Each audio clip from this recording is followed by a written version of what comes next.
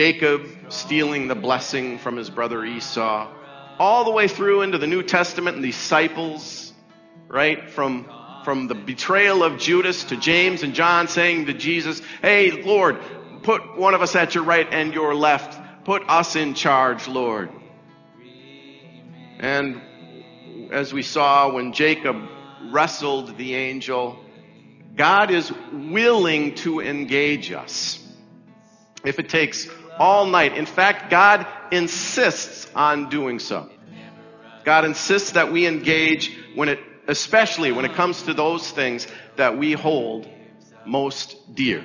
Runs out on me. Your love never fails, it never gives up, it never runs out on me. Your love. Katie's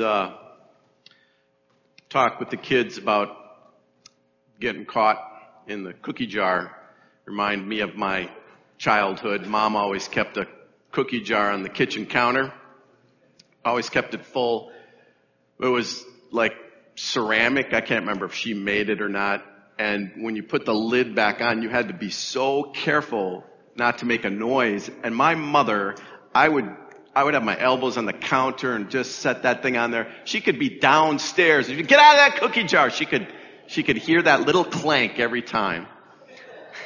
You know, there's a kind of getting caught with your hand in the cookie jar quality to this Genesis text, to be sure. We've all grown up with it, so it's entirely familiar, and sometimes the best way to come at these familiar Bible passages is kind of sideways, because we've been hearing it for so long that we're sure that we know, the moral of the story and what we think it essentially means. We've talked about it and perhaps taught it in Sunday school and preached about it. And even then we can miss kind of some of the depth, maybe even miss the point. There are any number of legends about this story of Adam and Eve in the garden. One of them says that after being driven out of Eden, that Adam and Eve sat in shock for 83 days. A randomly specific number. They just sat there in a cave that God had given them for shelter and obsessed over what had happened. Apparently they just couldn't even manage their misery all that well, and finally they just ended up pleading with God to let them return to the garden. But with sadness, God in this legend just says, no, there are some things that even God cannot do, and this is one of them. If God let them back in, it would mean that their having crossed this line didn't matter. Well, we know the story, right? God places Adam and Eve in the Garden of Eden to till it, to keep it. And that was all God asked us to do, just to care for things and tend to them and keep them. It was such a beautiful place, filled with everything that we would ever need. And all God wanted was to entrust the care of this beautiful place to us, to give this into our hands as stewards of creation. It was really the only call that God had in mind for anyone in the beginning, just to enjoy the work of protecting and caring for the earth and everything in it. You may freely eat of every tree in the garden, the Lord said. And as long as we did that, everything was permitted, just the freedom to care for and enjoy creation. But of the tree of the knowledge of good and evil you shall not eat, for in the day that you eat of it you shall surely die. So there was this one thing, this one boundary that we were not to cross. It's really not explained why that particular tree is out of bounds. We can certainly wrestle with why that might be, the tree of the knowledge of good and evil. There was a limit to what we could do, what we needed to do, and we were told to respect that limit. Respect the fact that the gracious freedom that God has given us to enjoy life, it has a boundary beyond which it is not in our own self-interest to go.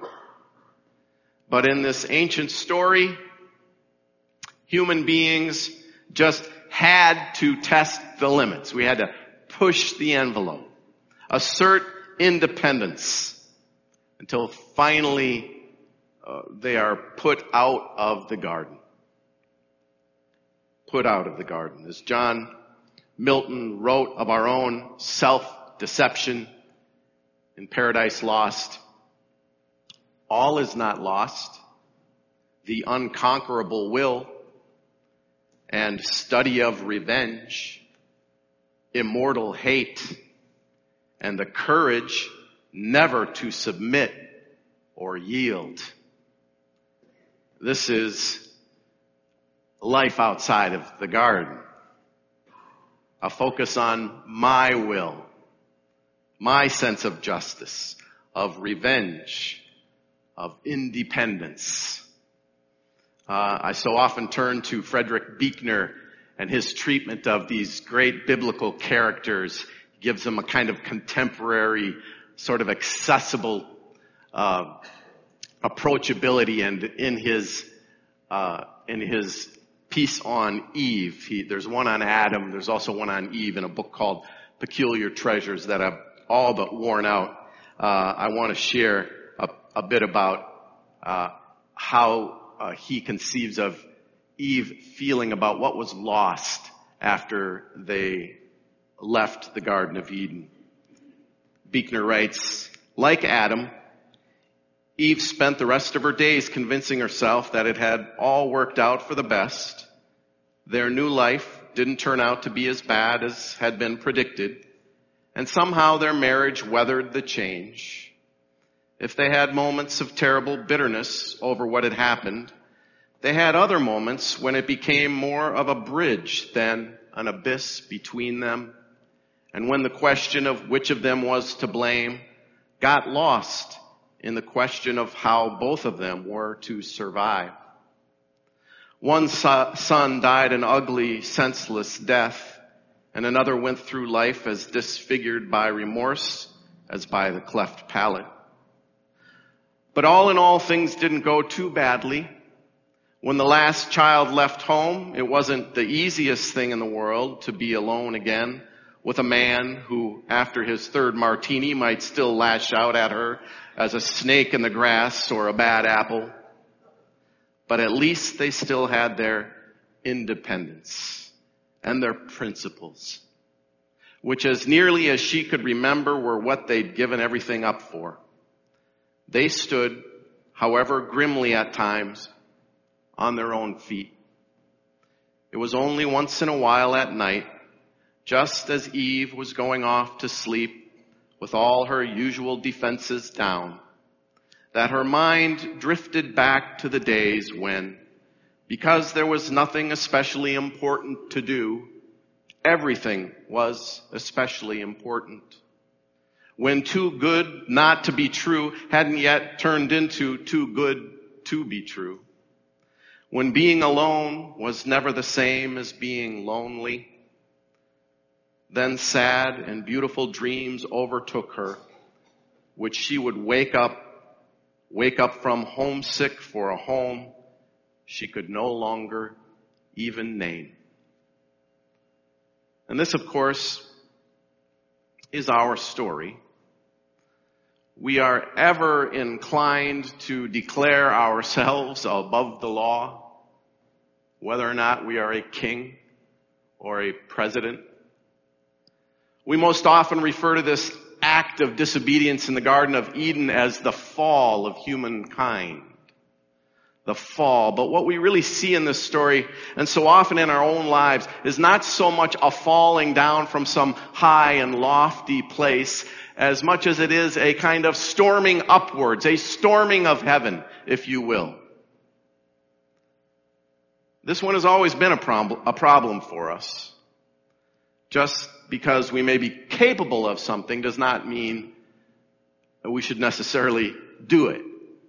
It's the kind of thing about which Albert Einstein tried to warn us when he said, the release of the power of the atom has changed everything except our way of thinking. Thus, we drift towards a catastrophe of unparalleled magnitude.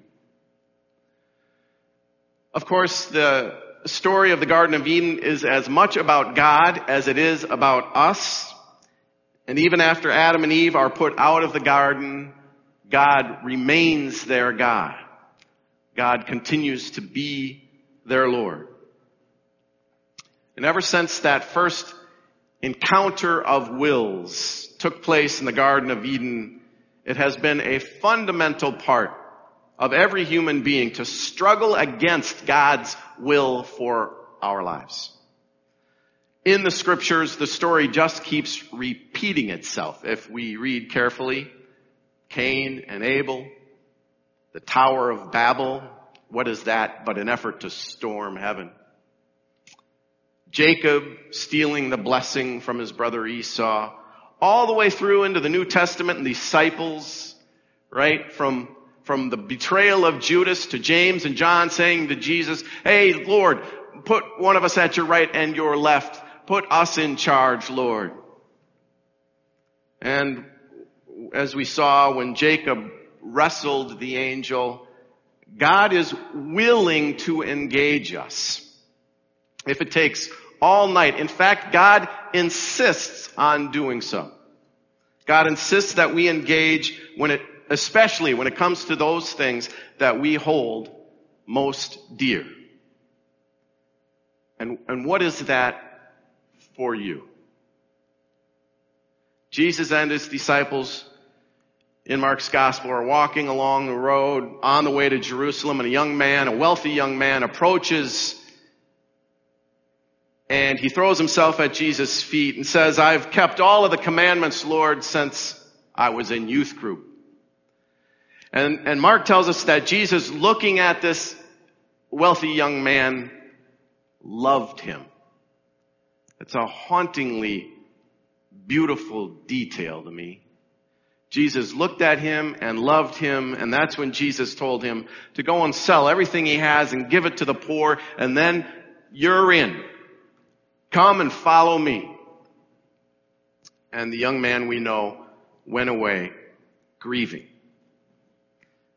Now, Jesus didn't go around telling everyone to do this, to sell everything they had and give it away, but he said it to that guy because he loved him.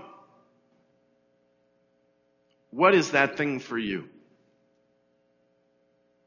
Because whatever it is, God is determined to give you something better. God places us in the garden of creation and invites us to wrestle with our loyalties. Could be material wealth, to be sure. It could be some sense of security, or some idea of success, or some overwrought sense of patriotism, or some political ideology, or religion. God encourages us to wrestle with all those things we have decided are so central to our understanding of the world and of ourselves, to give us something better, something more lasting, something more beautiful. In Christ, we are welcomed back into the garden. The kingdom of God is at hand, Jesus will say, where there is beauty and grace and abundance and community and no need for my unconquerable will or study of revenge or immortal hate. School is out. And I hope you find some time to experience those places in creation that bring you rest and renewal during these coming weeks.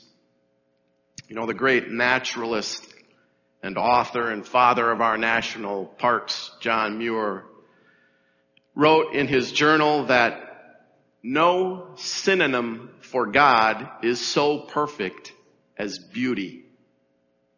Whether as seen carving the lines of mountains with glaciers, or gathering matter into stars, or planning the movements of water, or gardening. All is beauty. So St. Paul reminds us in the reading from 2 Corinthians that Grace read, since we have that same spirit of faith, we also believe and therefore speak, because we know that the one who raised the Lord Jesus from the dead will also raise us with Jesus and present us with you to himself. All this is for your benefit, so that the grace that is reaching more and more people may cause thanksgiving to overflow to the glory of God. God, in the gospel, wants to give us something better, something more lasting, something more beautiful, so that the glory of the Lord might overflow for all. Your love never fails, it never gives up, it never runs out on me. Your love never fails, it never gives up, it never runs out